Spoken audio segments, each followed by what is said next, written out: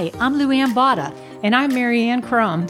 You know, lots of things may be in short supply these days, but hope doesn't have to be one of them. Join us for the next 30 minutes or so, and we'll remind you how you can live with unquenchable hope.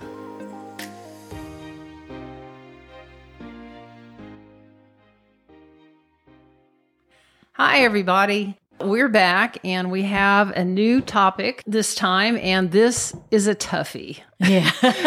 So, because it's a little bit of a tough subject, I wanted to begin by subjecting Luann to a little game. Okay. There's a popular game out there called Would You Rather? Oh, okay. And I actually bought it, kind of not knowing exactly what it was. And the questions are like, well, would you rather do this or this? Oh, okay. Or this or this? Okay. But I didn't realize it was written for a middle school boy level. So a lot of them are really gross. Dear Lord. So I know. So She told me she wouldn't tell me what the introduction I know. was. So I don't really play that version of the game, but I came up with one of my own that's related to the topic that we're doing. Okay, so Luann, now you're going to have to listen to all of these before you pick the one that you would choose. Okay. But would you rather get bitten by poisonous snakes or be surrounded by a raging fire or have to eat so much meat every day for a month that it starts coming out your nose, or get sick with a deadly plague, or be doomed to wander around a bleak wilderness for 40 years and then die? Oh my gosh. I actually know every story that you're talking about. I know. I think I would do the fire. Yeah. Well, Snakes were out of the picture immediately. That ring of fire, as Johnny Cash was saying. Okay. Well, there is another alternative to all of these scenarios, and that is we can just stop complaining. Because all of those bad, horrible things happen to people in the Bible because they complained. Yes. So that's the subject we're going to be talking about for the next few episodes, about complaining. Woo-hoo. And you may be thinking to yourselves, this seems like a really weird topic for unquenchable hope. What do you think? You know, I know for me, this was the most convicting thing I've ever studied in my entire life. Yes. Because it's an issue that I deal with. Yeah. I think it's for all of us, obviously. Yeah. I think we don't realize we're doing it when we are. We know how much God hates it. This was incredibly convicting as I was going through and finding things. I'm like, oh, Lord. If I could have found some sackcloth and ashes, I would be sitting with those on right now. It's so true, because you're like, oh, man, God hates it. Yeah. So, and we do it. I guess the correlation between this topic, which seems a little bit negative, and hope. Oh, no, there's definitely hope. Yeah. Yes. You know, anytime God puts his finger on something in our life that's sin and wants to remove it, it's because it's bad for us. Correct. And we'll be talking about how it literally is physically bad for us. Yes. I found some really interesting stuff on that. We'll get to that in a little bit. But it's kind of like when you go to a doctor and he spots a cancer, you want him to tell you, and you want him to treat it. You don't want to just leave it there. So the hope is that when we understand complaining and we understand how bad it is for us and how it offends God, that to get it out of our lives is going to make us way healthier in every way. Well, yes, and he never takes something out without replacing it with something good. That's right. So we'll replace it with the good stuff that we'll talk about. But I think that most Christians do not realize the power of the complaint and what it does. I had no clue. I didn't understand it as well as I do now. Yes, I agree. That's how I feel. Okay, we're going to go ahead and jump into it. And we're going to start with 3 reasons to stop complaining. And we're going to park on the first one for quite some time. Okay. And that first reason is because God hates it. Yes. And if we're Christ followers, we don't want to be doing something that he hates. That's right. And I think when you talk about complaining, we're talking about grumbling. Kicking up a fuss is one of the things I saw. That's a good description. That's a good one. Being discontent, obviously whining, muttering. Those are things that we do when we complain. Protesting something that the Lord might want or he's doing in our life. And we're like, no, I don't want that. Why are you doing it? that word why is in so much of our complaining. We always are asking why. Yeah. Or why won't you do this some other way? You know, those kind of things. Murmuring is another one. Is And you know, huge. when you murmur, that's what it sounds like. Because it's a quiet thing that you may just be murmuring to yourself. That's exactly like, we're totally, I can't believe he pulled out in front of me. Okay. Did you say grumble? Grumbling is huge. Whining is the one that every parent can relate to, or anybody that deals there you with go. kids. Yes. When I looked that one up, it even said to complain in a mean-spirited way using a nasal tone. Which, I don't want, I don't like this. That used to just undo me as a mom. Yeah. Yeah, like, stop the whining. So then that's what he feels. He's the father. Yeah. So he feels that's how we whine to him.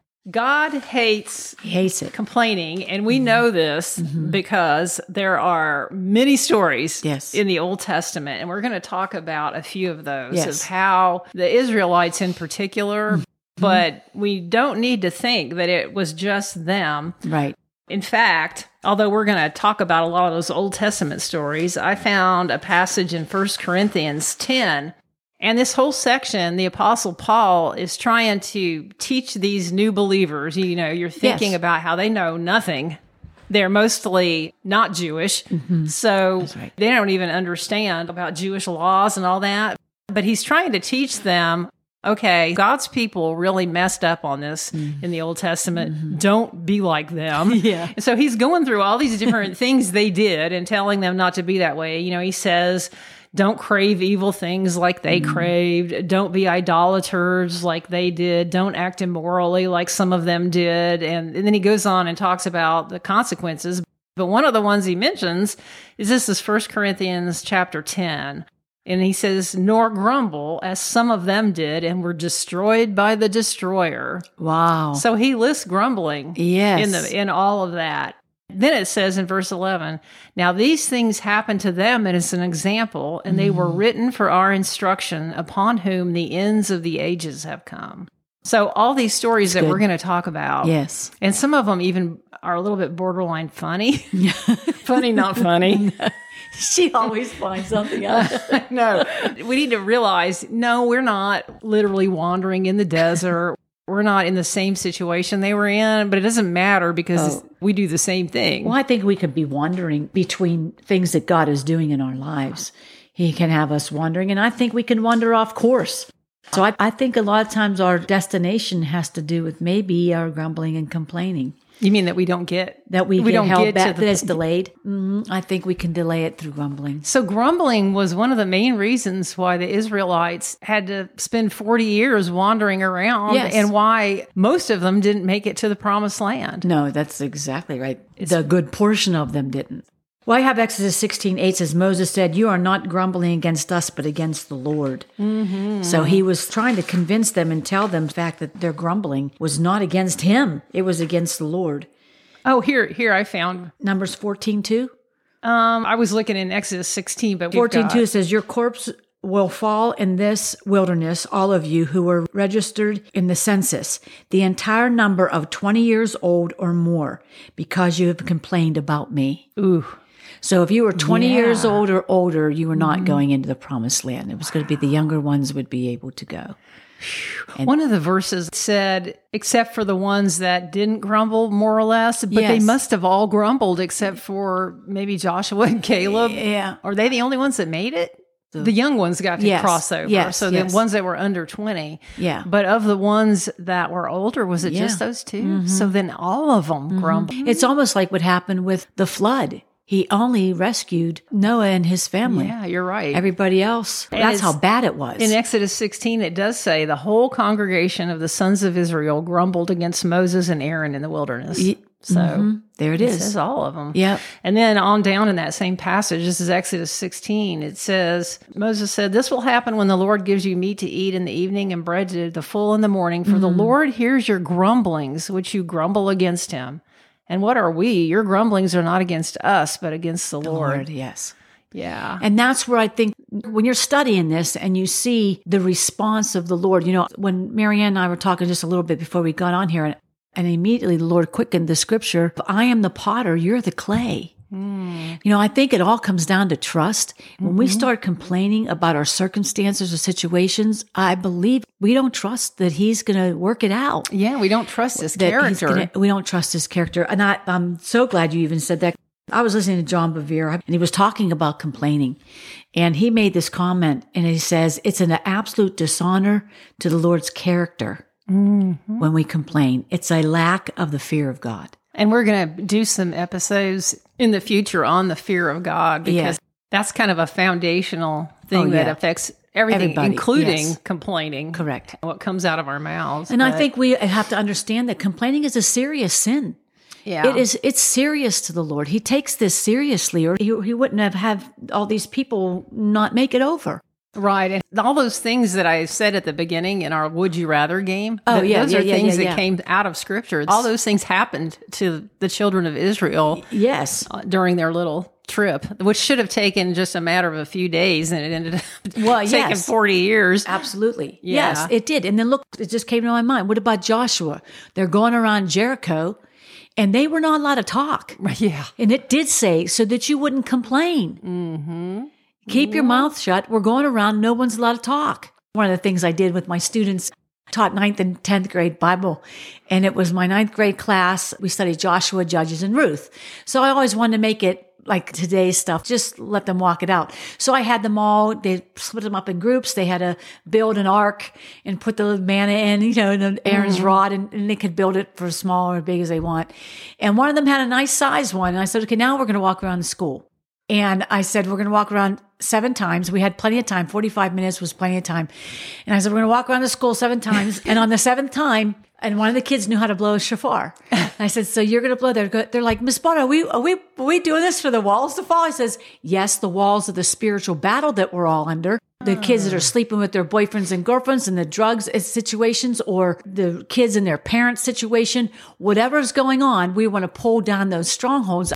I've taught them all about spiritual stuff. Well, anyway, so I said, you will fail this segment of the class if you talk while we are walking around the school. Oh, that is great. And I said, what did they say in there? They said not a word, because they knew, it's too hot out here. Oh, my feet hurt. Oh, this, oh, that. I said, there'll be none of that. And I had the praisers go first. So, I had the whole thing set up, and not one kid said a word. It was so profound. I heard from those kids years later and saying, I so remember walking around there without complaining. And I says, it's because he hates it so much. And the complaining easily could have been, those walls will never fall down. Yeah. Oh, this is stupid. This is so stupid. Oh, yeah. We're coming against the complaining in our lives for the spiritual things that might be dead in us because we complained. I don't know, but I think that that's the place where the Lord wants us to repent. Just repent and keep moving, Yeah, and something you said reminded me too, that we may think we're complaining about our boss or our husband or our kids or traffic or some things like that. But it's pretty clear when you're reading all these passages that God takes it as a complaining against him. No matter what we're complaining about, ultimately we're complaining about him. Yes. Because he has allowed us to be in the circumstances that we're in. Yes. If we believe he's really sovereign, then every complaint is a complaint against him. That's right. That's what hit me. I was like, that is sobering. It's very huge. Even if we put ourselves in that situation. You mean our bad choices have gotten us into a situation? Yes. Like, Lord, I can't believe this is happening. Why are you? All that kind of stuff. Yeah. That's an accusation. And, so guilty. Yes. So it's horrible. a habit. I mean, I just think it's almost a reflex thing that we don't notice we're doing it. And it can become more and more of a habit. Yes. Since we started studying this stuff to get ready to do these podcasts, I have really tried to be aware. And there have been times I wanted to bite my tongue in half. Because it was like right there, ready to come out. Ready to go. Yeah. Well, one thing I got from it, and I said to the Lord, I said, complaining has affected my love for you, Lord. How do we distinguish between the complaining that God hates and venting of your scriptures heart. or the scriptures where he tells us that we can pour out our heart. Well, if you Yes. pour out your heart, stuff's going to come out that you're dissatisfied about Yes. or you're struggling with. And that seemed to be okay because the Psalms are loaded with David Yes. kind of complaining. Yes. So that's a form of venting or whatever you want to call it that must be okay. Job did it too. Yeah, I think there's a big difference in the heart. When I go to the Lord and I'm venting or I'm concerned about something, it's such a different tone than complaining. I think that could be the big difference because I have gone to him and said, I'm so concerned about where I'm at or whatever. And I'm just coming to you because I don't know what you're saying and I need clarity. That's not a complaint. The complaint would be, I can't believe, Lord, that you are doing this and you know, it's almost like how we would do that to somebody. So there's like you're this, you're that, you're doing this, you're doing that. That to me is complaining. an element of blame. Blame, yes. Because throughout these Old Testament passages, it seemed like they were always blaming God. Yes. And sometimes they were blaming Moses, but ultimately it was God's plan. Yes. Yes. So maybe that's one of the differences too, that even though David would say, how long, O Lord, how long? Or are you not hearing my prayers? Have you Yes. disappeared? There isn't that edgy thing of blame going on there. Yeah. And by the end of almost every psalm, he's turned around. Yes. And he's praising God. Correct. Because in that interaction with God, he has remembered Yes. God's faithfulness. And I think a lot of characters in scripture were saying, where are you? Yeah. Hey, even Jesus said, my God, God, Yeah. God, why have you forsaken me? I don't think he was complaining. And he said, how long do I have to put up with these people? Yeah. Yeah. There's a difference. And I think we should know the difference.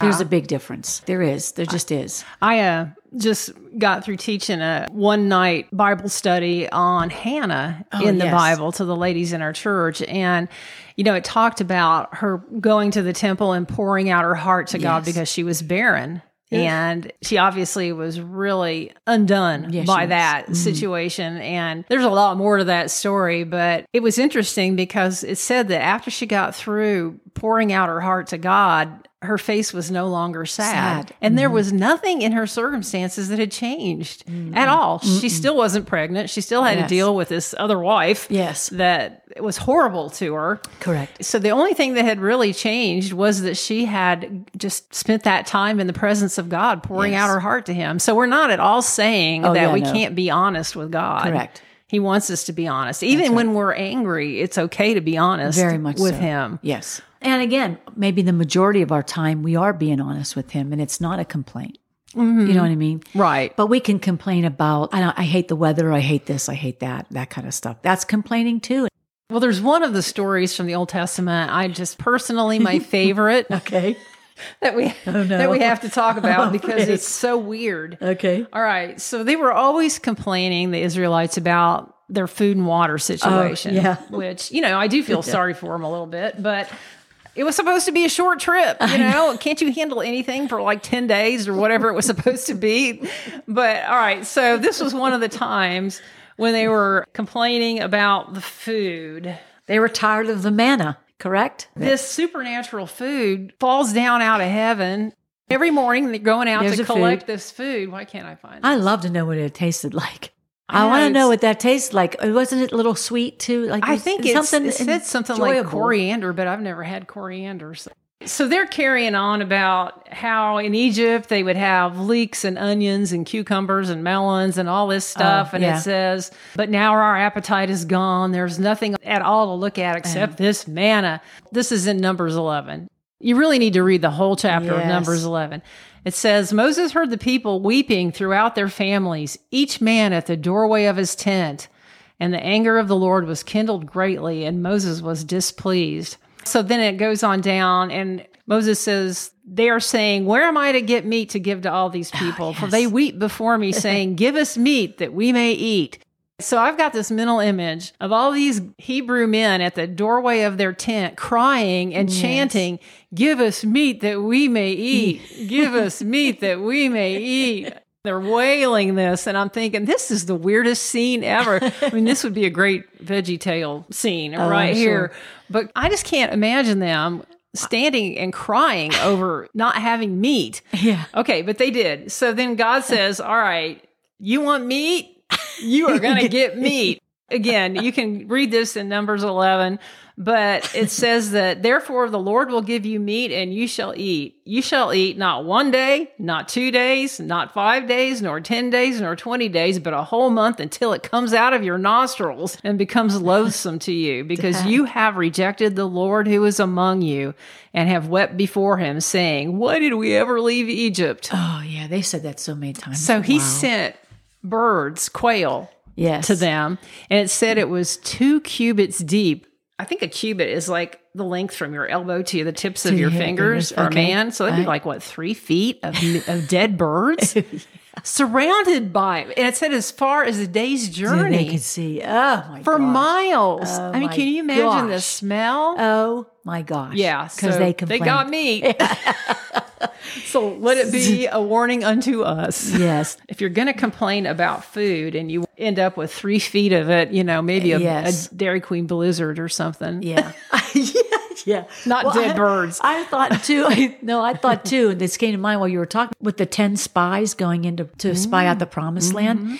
And they saw the fruit was huge. Everything was so great. And yet there were giants in the land. And they come back, and Joshua and Caleb were like, wow, we can take it. Oh my gosh, it's this, it's this, it's this.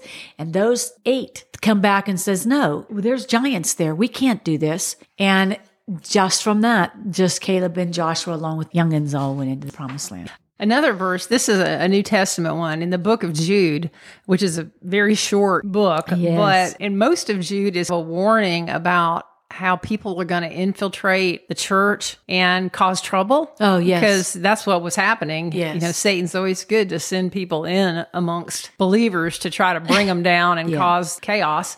So one of the descriptions that Jude gives of these people, it says that these are grumblers, finding fault, following after their own lusts. They speak arrogantly, flattering people for the sake of gaining an advantage. So that's one of the key things, that if someone is grumbling all the time and finding fault with everything in the church, then, look out. Yeah, wow, that's they may have been planted there by the enemy. Oh, there you go. We're under the new covenant, but that doesn't mean that all of a sudden complaining is okay with God. Yeah, no, because it never is, obviously. I had written this down too, is keep our eyes on Jesus instead of grumbling. I think as we're making everybody aware of it, I think because sometimes we're not aware of it, it steals. It just steals. It steals my personality. Because I'm not usually a complainer to that extent, but I catch myself complaining. So it's stealing. It can steal your personality. It can steal your love for the Lord. It can steal things away from you. And I don't want that. Right. I really don't want that. When we start to grumble, turn your back around and says, Lord, I know you got this. I put this back in your hands. I'm so sorry for and just keep moving. Yeah. Because we're human, number one. And obviously this has been since time began. So it's not like we're going to get perfect at it, but I think we can be aware of it. Yeah. Later on in some of the following episodes, we're going to talk about some practical tips. Yes. But one of the ones I'll bring up now, because it fits in with what you just said, I can't remember what subject we were doing, and I talked about making a God box. Every time you realize that you have some stinking thinking, that you're thinking thoughts you don't want to think, then you have to literally get up and go to this box you've made and write down what you were complaining about, or whatever, what you were worried about, or whatever it was, and stick it in that box. And anyway, people have told me that have done this, that it's really helped them corral their thoughts, taking every thought captive. Well, with this, you could make a gripe box and fill it full of little slips of paper that have scriptures on them about God's promises, about his faithfulness, about his character. Every time you catch yourself complaining or even thinking a complaining thought, you have to make yourself go to that box, pull out one of those slips of paper and just thank God for who he is or his promises, whatever you drew out of there. That might be a really good way to train our brains, retrain them. Yes, that's a great way. Yeah, because there's a little bit of a punishment involved in that you got to physically get up and go over to that box. I'd have to take the boxes with me everywhere I went. I know. Well, one of the gals who did this this with the God box. She took it really seriously, and she would be out mowing her lawn, and she said, I had to get off that lawnmower and go in my house and that God box you told me to make. But within a week or two, she said her thought life was so different. Yeah. Yeah. It's very workable and very doable. Yeah. So make yourself a gripe box if you feel like this is a habit that you've gotten into. Yeah, that's good. That's good. Well, we are just about out of time for this episode. That was faster than a speeding bullet. So really, all we got through was the first reason to stop complaining. But it is really the only one that matters, is that we know God hates it, and so we don't want to do it. That's right. Next time, I found some fascinating tidbits from actual scientific studies that they have done about what complaining does to our brains. So again, it just reinforces that if God tells us not to do something, it's because he knows that's not good for us. That's right. So come back next time, and we're going to talk about how it literally isn't good for us. That's good. That's good. All right. See you guys next week. Thanks for joining us today. If this podcast encouraged you, it might encourage someone else too. So please share it and share some hope.